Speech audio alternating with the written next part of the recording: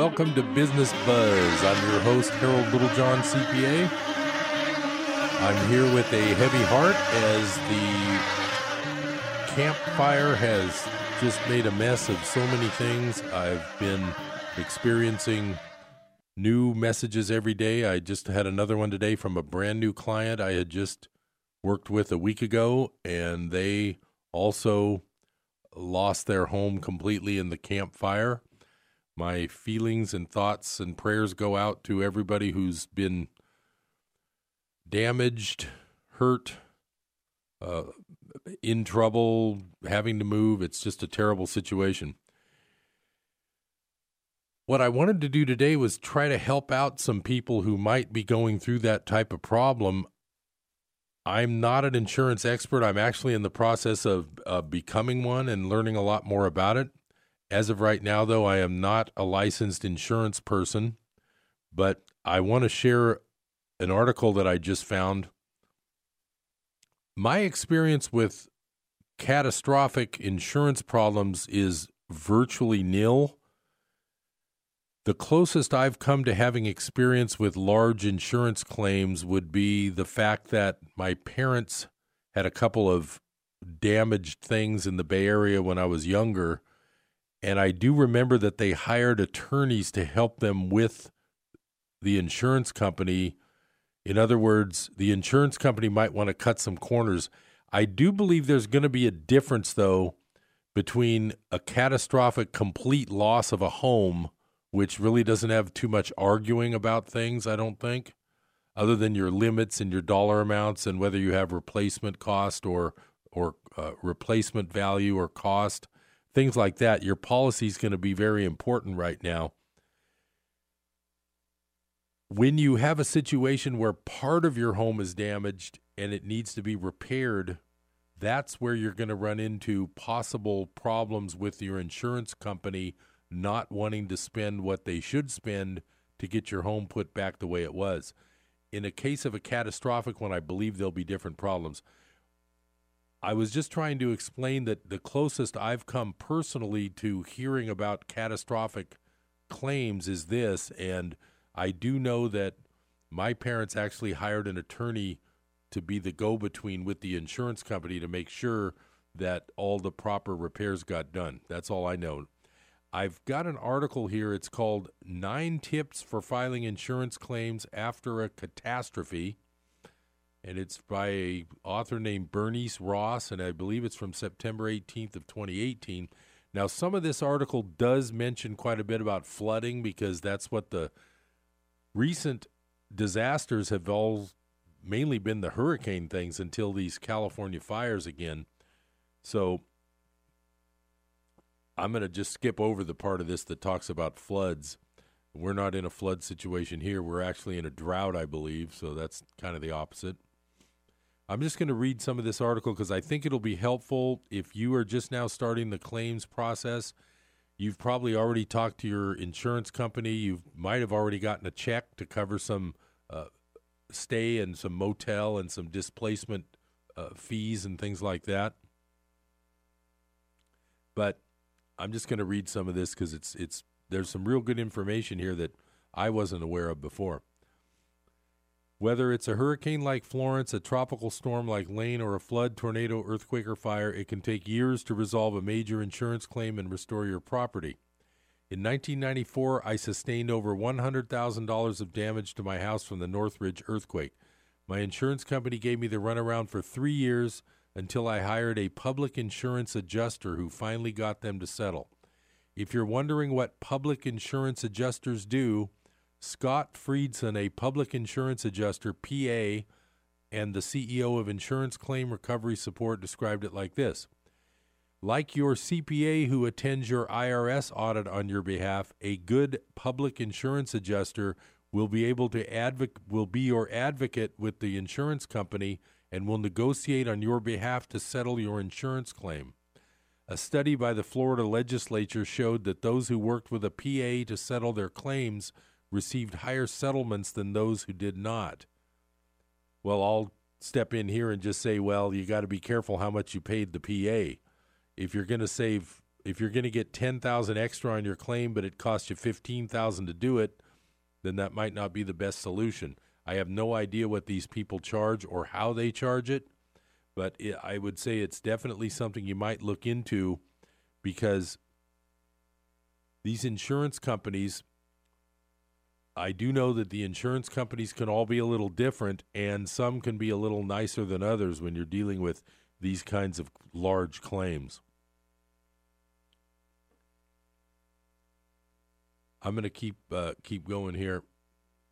Let me see. The tips. The first tip is be safe, and then they talk about how Houston, New Orleans, and Florida, mold develops in floods. That's probably not the issue with most of the people here in the Camp Fire, with the Camp Fire disaster that just happened. Okay, here's where it gets important here. Immediately notify the insurance company that you have a claim. By filing your claim right away, you are more likely to settle your claim quickly. I'm sure most of you who lost your home, if you're listening, you've probably already contacted your insurance people, so that's probably been done. But you do need to get that claim filed.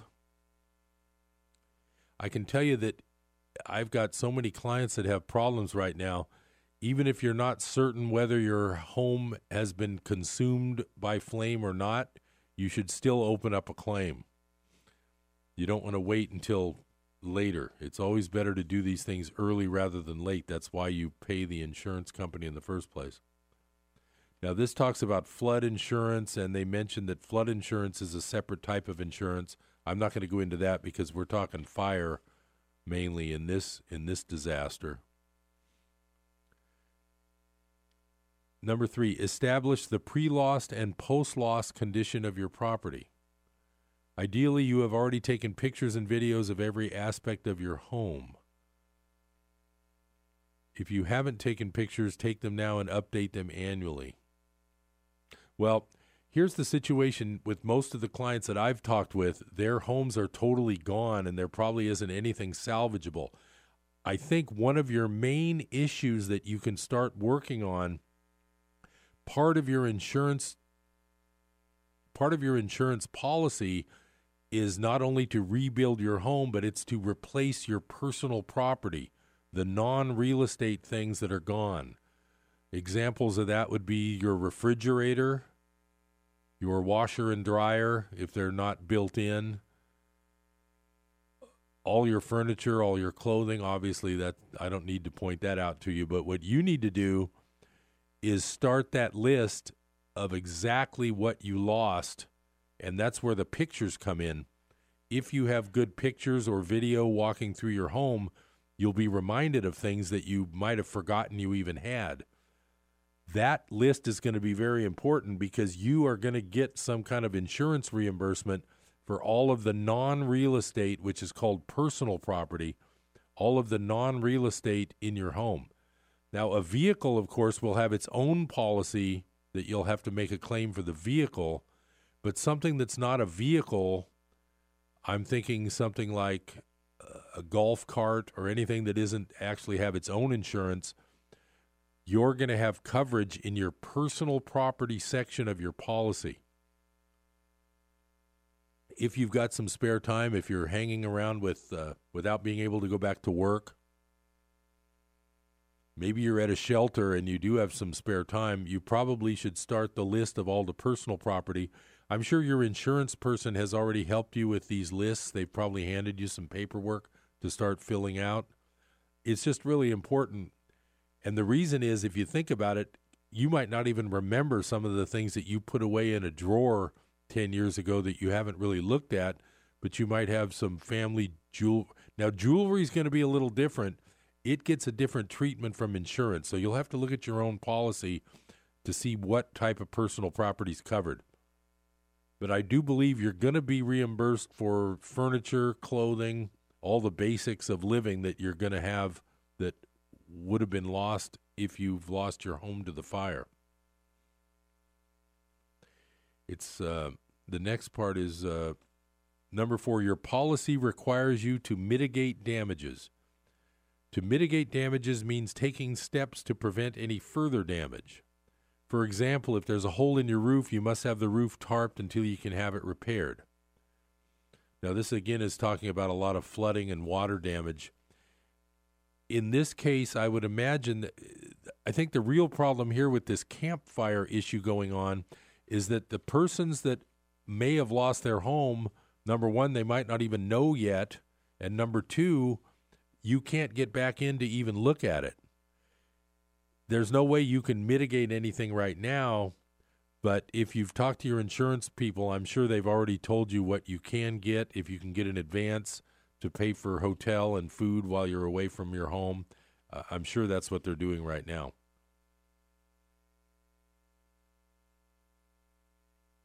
The good news, this thing says, the good news is that most states require insurers to reimburse mitigation expenses within 30 days. Well, that would be good, but like I say, this isn't the case of a flood or a partially damaged home.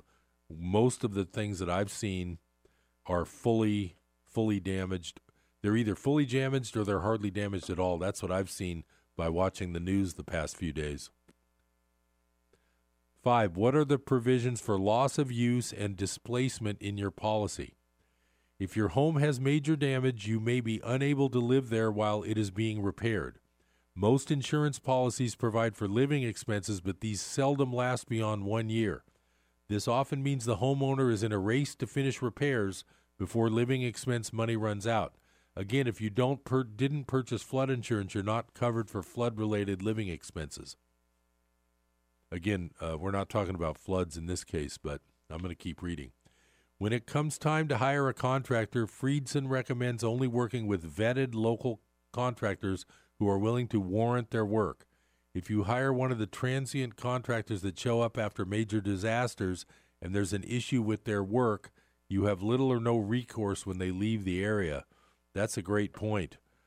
If you do, the problem we're going to have, I believe, in this giant campfire disaster, how many contractors are going to be available that aren't transient? So I would say if you're working with someone who isn't an established local person, and I'll say those local people might be busy rebuilding their own homes, then you definitely need to make certain that the person that you're going to hire is fully licensed and has a track record, et cetera, at the minimum. When it comes, let me see. Examine your policy. Do you have cash or replacement value? Regardless of whether your home is damaged or not, check your current insurance policy to determine if you have cash or replacement value when you have a claim.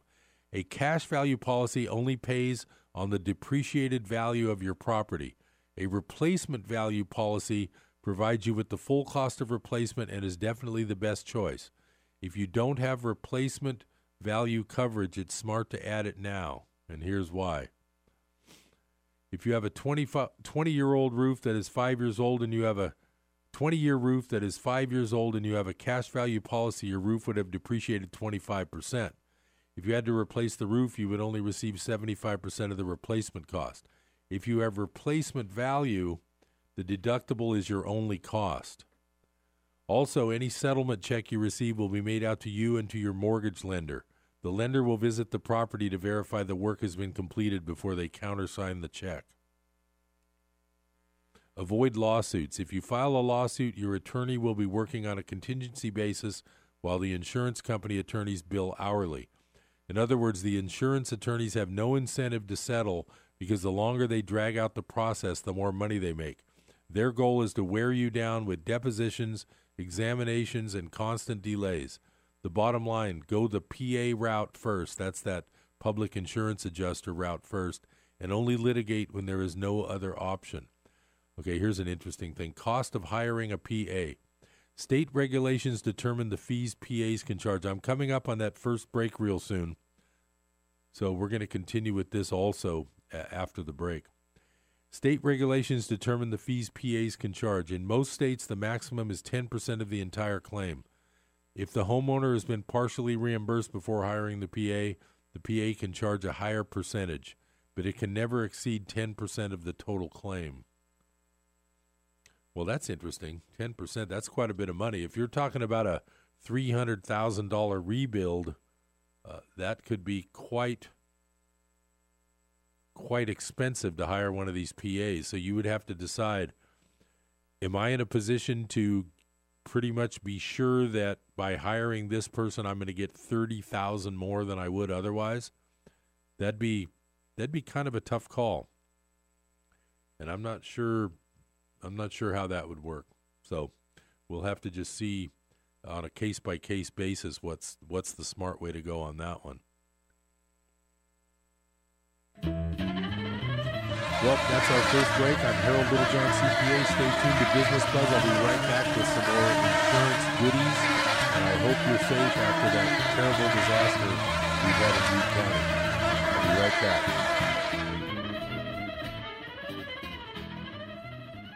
America's Best Value Inn of Oroville asks everyone to get involved in our community this holiday season. Whether it's a toy for a needy child, care packages for military members, or giving the gift of life by giving blood, you can make a difference and directly affect someone's life. This message from America's Best Value Inn at 580 Oro Dam Boulevard, East in Oroville. Give them a call at 533-7070. That's 533-7070. They're wishing everyone a happy holiday season. Hi, this is James McDonald, and I didn't just stumble into Christian radio. Actually, I was personally impacted and had my life changed by Christian radio as a young man. And I bet the same has happened for you. Take a moment to contact your station right now. Let them know how their ministry has impacted your life. And might I suggest a gift, a financial contribution to help them continue in their passionate commitment to get God's Word to you. Hi, this is Rob Walter, host of Red Sky Radio with Rob Walter. This is a program that proclaims liberty to the captives of our beloved nation, where truth trumps political correctness and where the uncompromised Word of God exposes the works of darkness and sets free those held hostage behind the iron curtain of a shamelessly biased media. America, we have a trail to blaze. It's time to saddle up. It's time to ride. Join me at 7 a.m. on KKXX. Saturday mornings at 7 a.m. here on KKXX.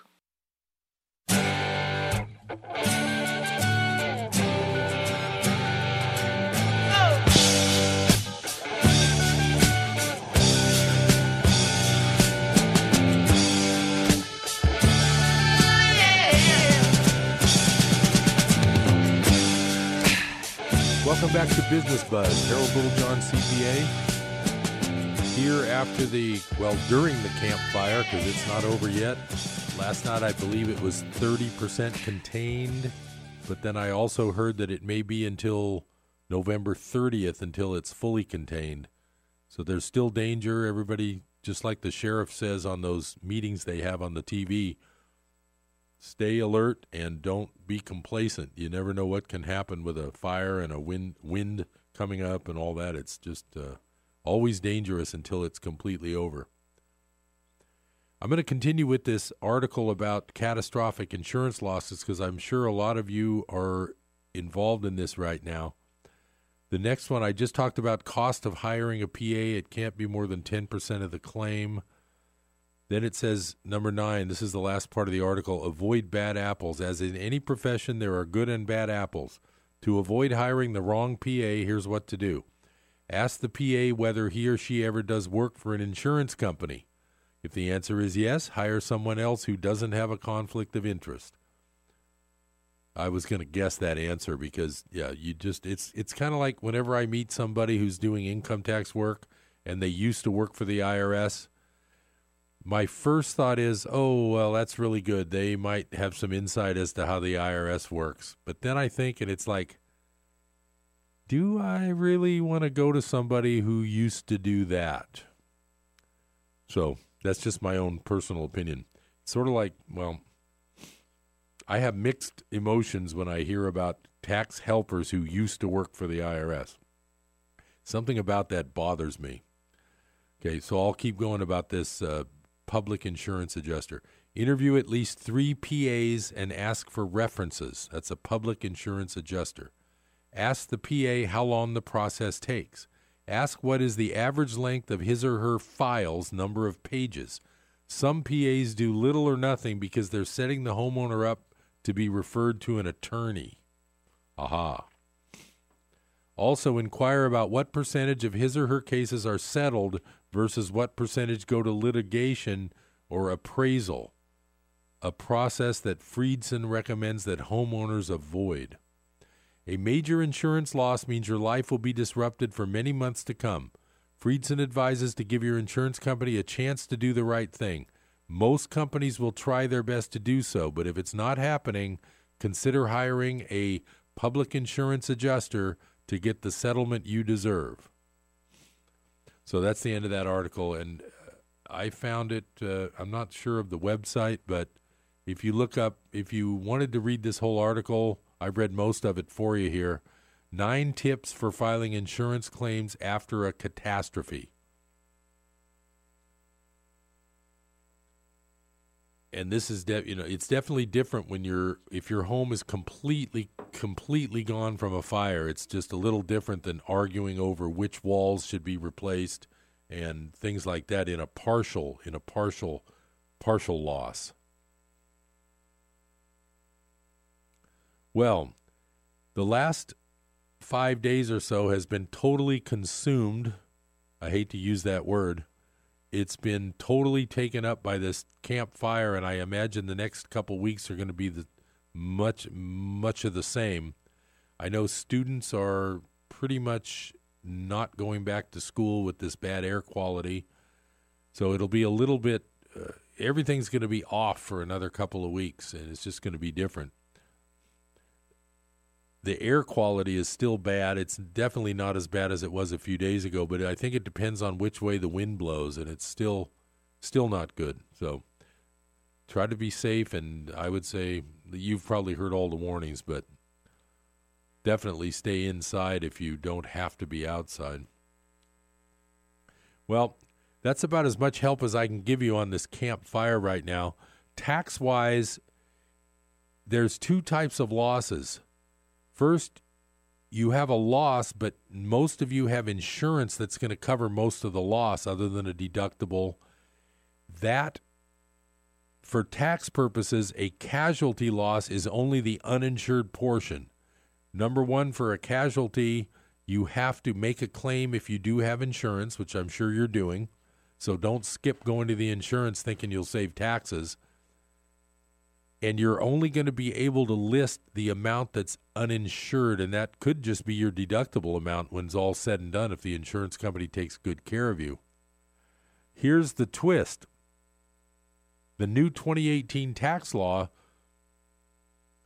virtually eliminated casualty losses from being deducted on a personal casualty, which your home is a personal casualty loss in the tax words.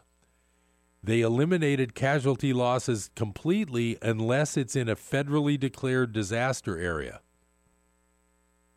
I was looking that up yesterday just to see, and I don't believe the Camp Fire Butte County has been declared federally a federal emergency area. I'm pretty sure it will be. But from my lookup yesterday, I don't see that it's actually been declared a federal disaster area. Once that happens, if you are somebody who might have an uninsured loss, in other words, you may have a place without a mortgage and you decided not to insure it, or the insurance companies were making it so expensive you didn't insure it. If that happens, then you may have an uninsured loss, and it'll be totally critical for tax purposes that this is designated as a federal disaster area. That's going to be a key, because the new tax law allows zero deduction for a disaster that isn't in a federally declared area. Of course, the new tax law being so new, it hasn't been tested and tried and true with court cases yet, but that part of it that I have read about is pretty cut and dried. There's no more casualties unless it's in a federally declared catastrophic area, whatever they call those.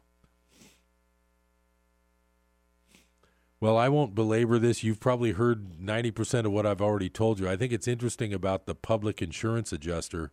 I think that's a good route to go if you feel like your insurance company is working against you. You may not want to just hire an attorney right away, but some attorneys are probably acting as PAs, and that's probably the one I mentioned before when I was younger and my parents had an insurance claim. That was probably an attorney who was a PA. So I'm going to move along. It's Business Buzz. Business goes on. I'm busy with the usual year-end. We got the year-end work coming. We got a new tax season coming. The whole new tax law is going to make it very interesting for next year. Business goes on. I noticed that the District Attorney Mike Ramsey came out and announced that they won't tolerate price gouging.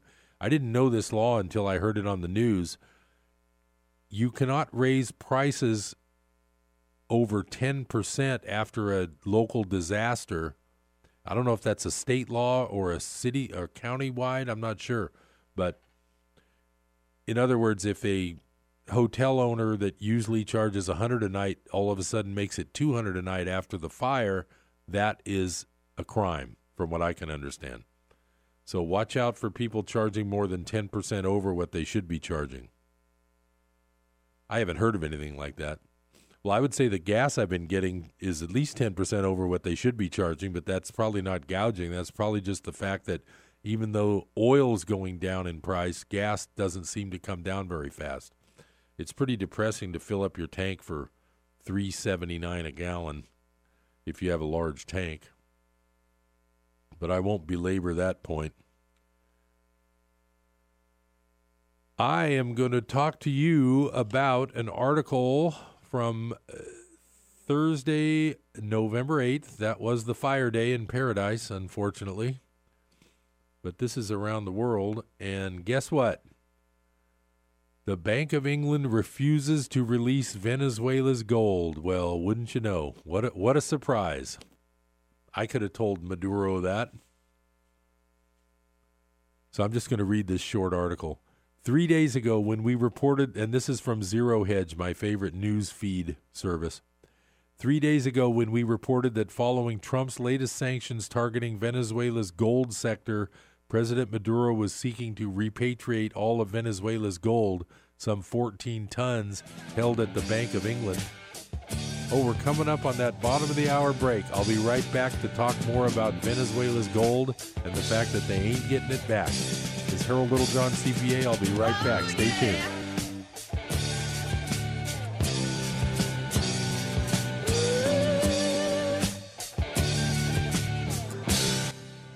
The greatest and most difficult task is prayer. It always has been. Prayer is difficult. Prayer is hard. Prayer can be a blessing, especially in the comfort of others. Sometimes you don't even feel like praying. Sometimes the pain is so awful, you don't know what to say.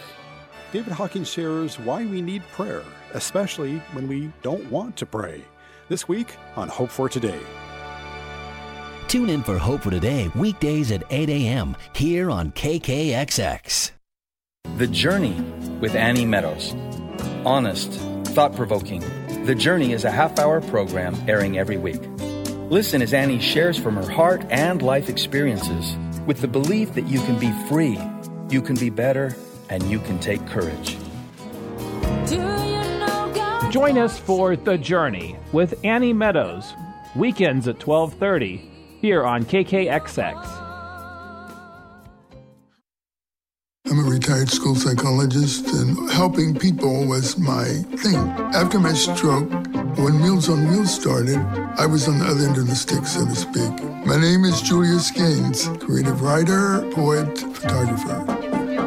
1 in 6 seniors faces the threat of hunger, and millions more live in isolation. Drop off a hot meal and say a quick hello. Volunteer for Meals on Wheels by donating your lunch break at americaletsdolunch.org. This message brought to you by Meals on Wheels America and the Ad Council. Long-range missile reportedly fired this morning by Iran. 47,000 acres burned. The news lets you know what's going on in the world. But a few things you should know about most news outlets. They don't make money if they don't get good ratings. And they all know that bad news gets good ratings. A violent terror attack outside the American So the more they consulate. inflate the bad news, the more gripping a story can seem. Turn off all that bad news and tune in here. We have a positive approach to life and always good news. Listen here. You found Life Radio, KKXX, AM and FM.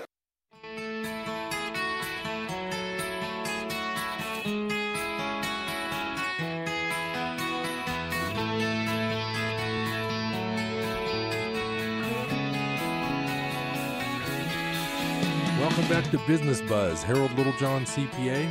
I was just beginning to read a little article about Venezuela's gold. I'm always a big fan of gold. Oh, and I also wanted to mention, if you took my advice and bought a little bit of gold to diversify your portfolio and insure your money, you could have put those into your go bag and you would have them with you when you leave your house. Now, that does bring up the fact that having part of your money, that's why you don't want to have all of your money in precious metals, but you would want to have part as money insurance, like I've told you before.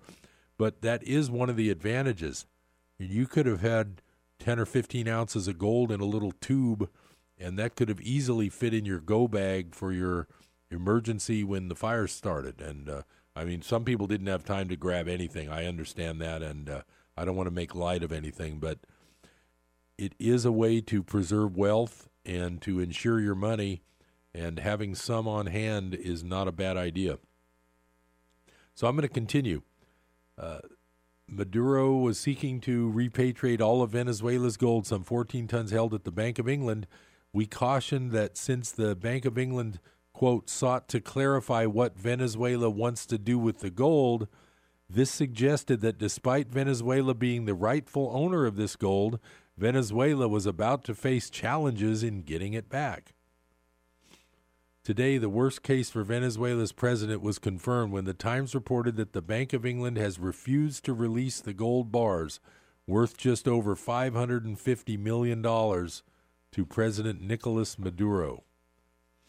According to the Times, the reason the Bank of England has refused to release is due to its insistence that standard measures to prevent money laundering be taken, including clarification of the Venezuelan government's intentions for the gold. Now let's stop a minute and just think about that. If you own something, what right does the person that's supposed to be holding it for you as a service, what right do they have to ask your intention when you want it back? Well, that's exactly what happens in the post 9/11 world, I'm afraid. There are concerns that Mr. Maduro may seize the gold, which is owned by the state, and sell it for personal gain, the newspaper said. Separately, as we reported on Monday, an official told Reuters that the repatriation plan has been held up for nearly 2 months due to difficulty in obtaining insurance for the shipment needed to move a large gold cargo. They are still trying to find insurance coverage because the costs are high, an official told Reuters. As we reported on Monday, Venezuela's gold located at the Bank of England was previously used as collateral until last year, backing loans up to several $1 billion from global banks. Maduro is not the first to attempt to repatriate the country's gold. Venezuela's late socialist leader Hugo Chavez, sensing which way the wind is blowing, and citing the need for Venezuela to have physical control of central bank assets, in 2011 repatriated around 160 tons of gold from banks in the United States and Europe to the central bank in Caracas. But some of Venezuela's gold remained in the Bank of England. Starting in 2014, Venezuela used this gold for swap operations in which global banks lent Venezuela several $1 billion with the gold as collateral.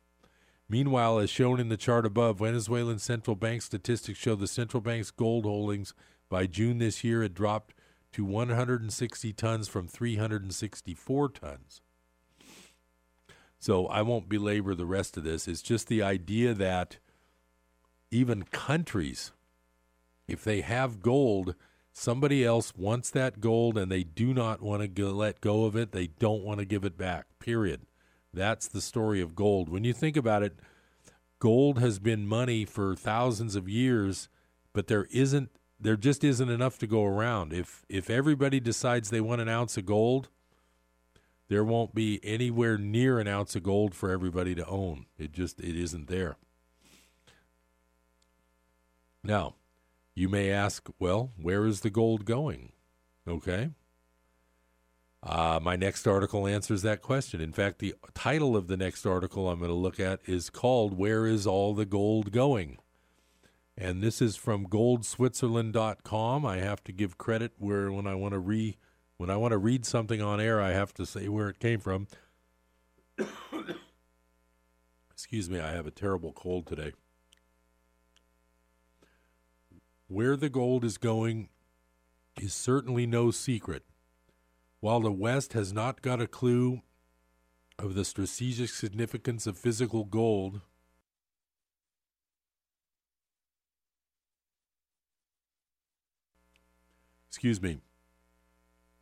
I'm back.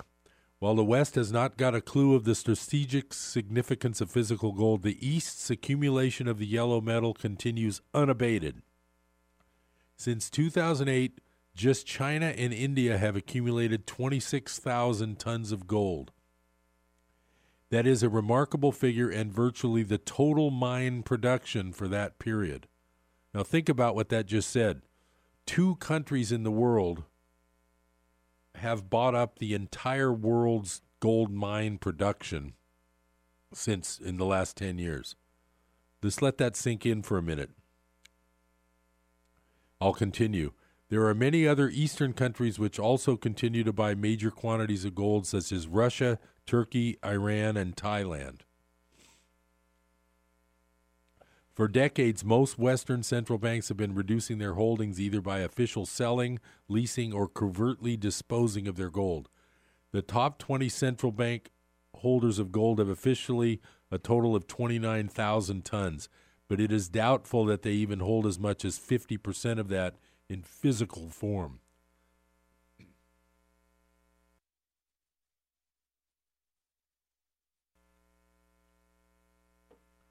That's kind of scary. This article goes on. No central bank publishes a physical gold audit. The U.S., for example, haven't had a physical full audit since Eisenhower's time in the 1950s. Therefore, it is impossible to ascertain what the true holding is. But it would be surprising if the U.S. actually had half of the 8,100 tons in an unencumbered physical form. If they haven't sold it covertly, they have most likely leased a major percentage to the market through the bullion banks. That gold no longer stays in London and New York, but is bought by China and India and shipped to those countries via Switzerland. The bullion banks then issue an IOU to the central banks, which is only backed by paper, since the physical will never return from Asia. Then the next section here, central bank gold coming out of London and New York. Last month, Switzerland imported 92 tons of gold from the UK. We know, of course, that the UK, which is England, is not a gold-producing country, so these are 400-ounce bars from English bullion banks that are bought by Swiss refiners to break down into 1 kilogram bars and shipped to China and India. The majority of the 33 tons that came from the U.S. in September is also 400-ounce bars from the U.S. bullion banks. Most of this English and U.S. gold is likely to come from central banks. As regards the International Monetary Fund, 2,800 tons, a major part of that is probably double counted with the U.S. and other central bank gold. Germany has repatriated some of their 3,400 tons of gold, but 50% is still held abroad, with 1,250 tons in New York and 440 tons in London. Most of the German gold officially held in London and New York has most likely found its way to China and India too. So not only does the COMEX, which is the Commodities Exchange, not even hold 1/100th of physical to back its paper gold, but the bullion banks are in the same boat. And this is a boat full of worthless paper gold that will soon sink as the market discovers that there is a massive shortage of physical gold. At that point, it will be impossible to get a market price for gold, as it will go, quote, no offer, which means that there is no gold offered at any price due to no availability of physical gold. So that is just a quick summary of the problems with the physical gold market. And when you realize that in the last 10 years, 2 countries alone, India and China, have imported the entire amount of the world's gold mine production, that means that whatever gold was sitting in reserves, which is probably completely being lied about when you read about what the gold reserves really are, that means that gold reserves in the last 10 years have probably been dwindled down to near nothing.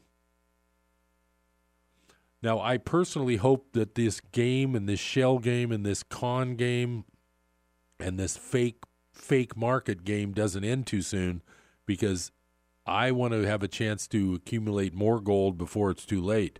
Because once this thing hits, you will not, like this article just said, you will not be able to buy an ounce of gold, because it'll be so expensive. It just won't work, because there won't be any sellers. That's the whole point, is there won't be any sellers.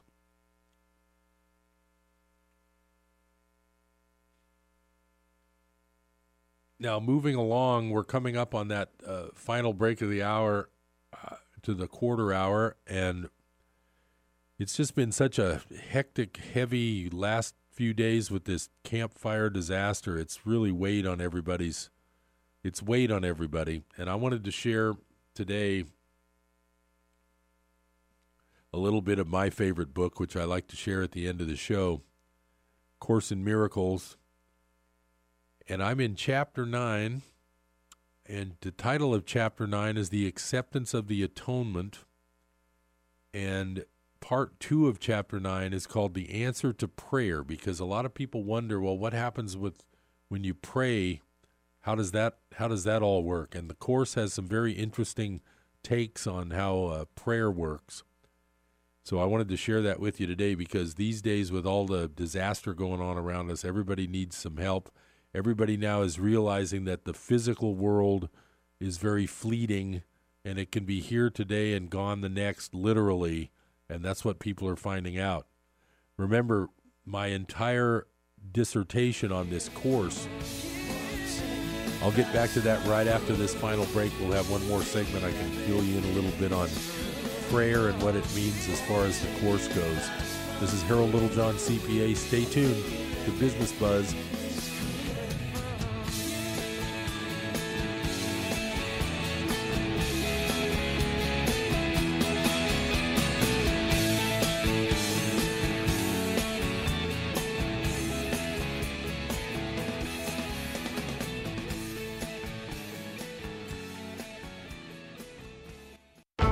From the Pacific Justice Institute, this is The Legal Edge, defending your rights as a Christian, a parent, and a citizen. Here's Brad Dacus. The city of Des Peres, Wisconsin enacted an ordinance to purportedly reduce discrimination. Well, it imposed requirements on hiring, firing, facility use, and even advertising. Folks, these restrictions even apply to churches and religious organizations with limited exceptions. In practice, this ordinance favors the LGBT community and could mandate Christian organizations to engage in business practices that are in direct opposition to their biblical beliefs. Pacific Justice Institute is in court proceedings representing 5 churches and a Christian radio station to preserve their religious liberty. The Pacific Justice Institute provides legal representation to individuals without charge. Learn more at pacificjustice.org. That's pacificjustice.org. When is the best time to talk to your family about staying in touch during a disaster? When floodwaters reach your door? When wildfires are engulfing the edge of your neighborhood? Or an earthquake is destroying buildings? Or is the best time perhaps today? During a disaster, you may not be able to stay in touch with your family or friends as easily as you think. Go to ready.gov/communicate and make your emergency plan today. Don't wait. Communicate. Brought to you by FEMA and the Ad Council.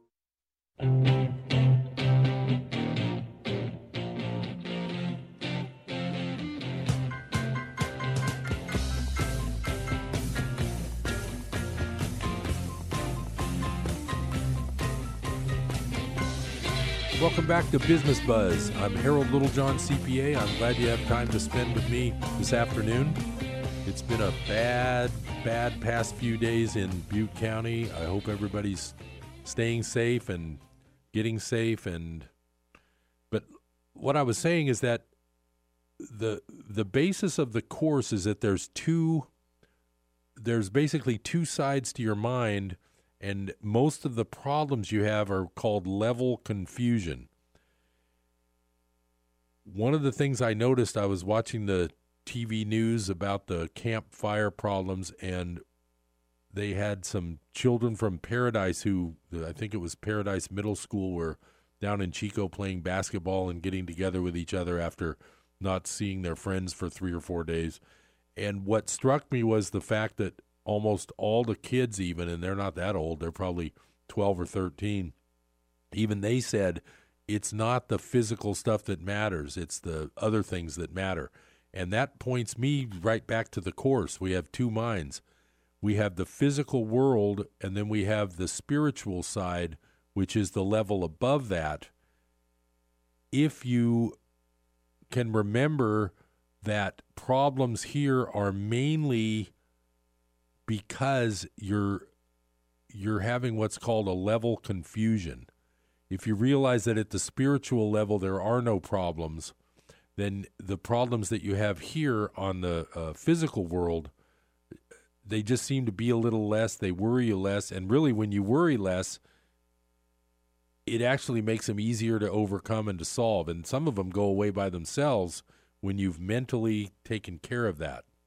And I'm just going to read some of this part of Chapter 9 of Course in Miracles, Part 2, the answer to prayer, because I'm sure a lot of people have been praying for people. All the missing, there's 200 and something missing persons with the county registration there. It's just a mess. So I'm going to read this section, and hopefully it'll give you a little help too. Everyone who ever tried to use prayer to ask for something has experienced what appears to be failure. This is not only true in connection with specific things that might be harmful, but also connection with requests that are strictly in line with this course. The latter in particular might be incorrectly interpreted as proof that the course does not mean what it says. You must remember, however, that the course states, and repeatedly, that its purpose is the escape from fear. Let us suppose, then, that what you ask of the Holy Spirit is what you really want, but you are still afraid of it. Should this be the case, your attainment of it would no longer be what you want.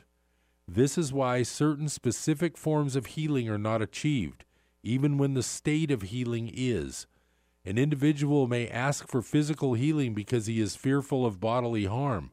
At the same time, if he were healed physically, the threat to his thought system might be considerably more fearful to him than its physical expression. In this case, he is not really asking for release from fear, but for the removal of a symptom that he himself selected. This request is therefore not for healing at all. The Bible emphasizes that all prayer is answered, and this is indeed true. The very fact that the Holy Spirit has been asked for anything will ensure a response. Yet it is equally certain that no response given by him will ever be one that would increase fear. It is possible that his answer will not be heard. It is impossible, however, that it will be lost. There are many answers you have already received, but have not yet heard. I assure you that they are waiting for you. If you would know your prayers are answered, never doubt a Son of God. Do not question him and do not confound him, for your faith in him is your faith in yourself. If you would know God and his answer, believe in me whose faith in you cannot be shaken, whose faith in you cannot be shaken. Can you ask of the Holy Spirit truly and doubt your brother? Believe his words are true because of the truth that is in him. You will unite with the truth in him, and his words will be true. As you hear him, you will hear me. Listening to truth is the only way you can hear it now and finally know it. The message your brother gives you is up to you. What does he say to you? What would you have him say? Your decision about him determines the message you receive. Remember that the Holy Spirit is in him, and his voice speaks to you through him. What can so holy a brother tell you except truth? But are you listening to it? Your brother may not know who he is, but there is a light in his mind that does know. This light can shine into yours, giving truth to his words and making you able to hear them. His words are the Holy Spirit's answer to you. Is your faith in him strong enough to let you hear? You can no more pray for yourself alone than you can find joy for yourself alone. Prayer is the restatement of inclusion, directed by the Holy Spirit under the laws of God. Salvation is of your brother. The Holy Spirit extends from your mind to his and answers you. You cannot hear the voice of God in yourself alone because you are not alone, and his answer is only for what you are. You will not know the trust I have in you unless you extend it. You will not trust the guidance of the Holy Spirit or believe that it is for you unless you hear it in others. It must be for your brother because it is for you. Would God have created a voice for you alone? Could you hear his answer except as he answers all of God's sons? Hear of your brother what you would have me hear of you, for you would not want me to be deceived. I love you for the truth in you as God does. Your deceptions may deceive you, but they cannot deceive me. Knowing what you are, I cannot doubt you. I hear only the Holy Spirit in you, who speaks to me through you. If you would hear me, hear my brothers in whom God's voice speaks. The answer to all prayers lies in them. You will be answered as you hear the answer in everyone. Do not listen to anything else, or you will not hear truly. Believe in your brothers because I believe in you, and you will learn that my belief in you is justified. Believe in me by believing in them. Believe in me by believing in them, for the sake of what God gave them. They will answer you if you learn to ask only truth of them. Do not ask for blessings without blessing them, for only in this way can you learn how blessed you are. By following this way, you are seeking the truth in you. This is not going beyond yourself, but toward yourself. Hear only God's answer in his sons, and you are answered. To disbelieve is to side against or to attack. To believe is to accept and to side with. To believe is not to be credulous, but to accept and appreciate. What you do not believe, you do not appreciate, and you cannot be grateful for what you do not value. There is a price you will pay for judgment, because judgment is the setting of a price, and as you set it, you will pay it. If paying is equated with getting, you will set the price low but demand a high return. You will have forgotten, however, that to price is to value, so that your return is in proportion to your judgment of worth. If paying is associated with giving, it cannot be perceived as loss, and the reciprocal relationship of giving and receiving will be recognized. The price will then be set high because of the value of the return. The price for getting is to lose sight of value, making it inevitable that you will not value what you receive. Valuing it little, you will not appreciate it, and you will not want it. Never forget, then, that you set the value on what you receive and price it by what you give. To believe that it is possible to get much for little is to believe that you can bargain with God. God's laws are always fair and perfectly consistent. By giving, you receive. But to receive is to accept, not to get.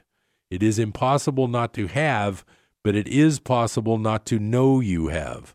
The recognition of having is the willingness for giving, and only by this willingness can you recognize what you have. What you give is therefore the value you put on what you have, being the exact measure of the value you put upon it, and this in turn is the measure of how much you want it. You can ask of the Holy Spirit then only by giving to him and you can give to him only where you recognize him. If you recognize him in everyone, consider how much you will be asking of him and how much you will receive. He will deny you nothing because you have denied him nothing, and so you can share everything. This is the way and the only way to have his answer, because his answer is all you can ask for and want. Say then to everyone, because I will to know myself, I see you as God's son and my brother. Well, that part of the book I have listened to on my audio tapes over and over, and it's always been a little bit confusing. But I think the main point to get out of that is the more you can see yourself in who you're talking to, the more you will realize that giving is receiving. And that's another thing about level confusion. If you only think about the world's physical level, none of these things make sense. In the world's level, giving is not receiving. Giving is the opposite of receiving. That's where I was talking about level confusion. The easiest way to do this, and if you want to make a practice out of it, it's hard to remember to do it because during your day, of course, you'll have all kinds of obstacles and problems pop up and obnoxious people that you really don't want to talk to. The real best way to do this, and I've done this myself, it's just hard to remember to do it, is the biggest problem, is whenever you're talking with someone, like this chapter is talking about prayer, whenever you're talking with someone, just pretend you're talking with yourself or pretend you're talking to a part of yourself. It's kind of like the way you treat your own children differently than everyone else. You think of them as part of you, so you want to give them everything, you want to leave everything to them, you want them to be happy, you want to help them. Well, once you start thinking about everyone in that same way as if it was a child or something that you really, really care about and want to help, that's where this whole thing comes into play. The world's rules don't apply on both levels. I'm also thinking about the old saying, the lion will lie down with the lamb. That doesn't make sense on the world's level, obviously. And I always remember the Woody Allen quote, the lion will lie down with the lamb, but the lamb won't get much sleep. On the world's level, the lion won't lie down with the lamb. The lion will maybe eat the lamb. But on the other level, we're above and we're looking. In fact, there's one part of the course is called Above the Battleground. It basically tries to get you to raise your consciousness up to that level behind where you're watching, like I've said before, where you're watching your thoughts, and also where you're watching yourself go through your day.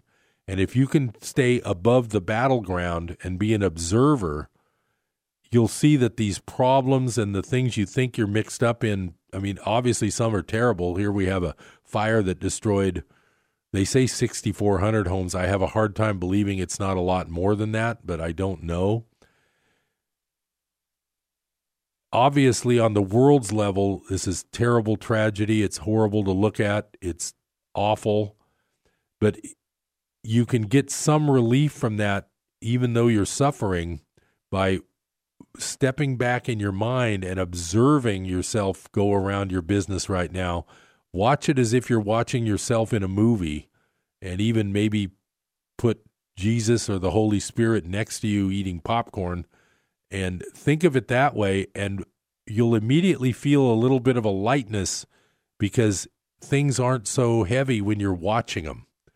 In other words, you're from the level above observing, and you've taken yourself out of the mayhem or the misery or the upsetness or the suffering that you're in right now. That is the secret to at least starting on this path to being less, it sounds crass or it sounds weird, but you got to be less serious. This is not, and like I say,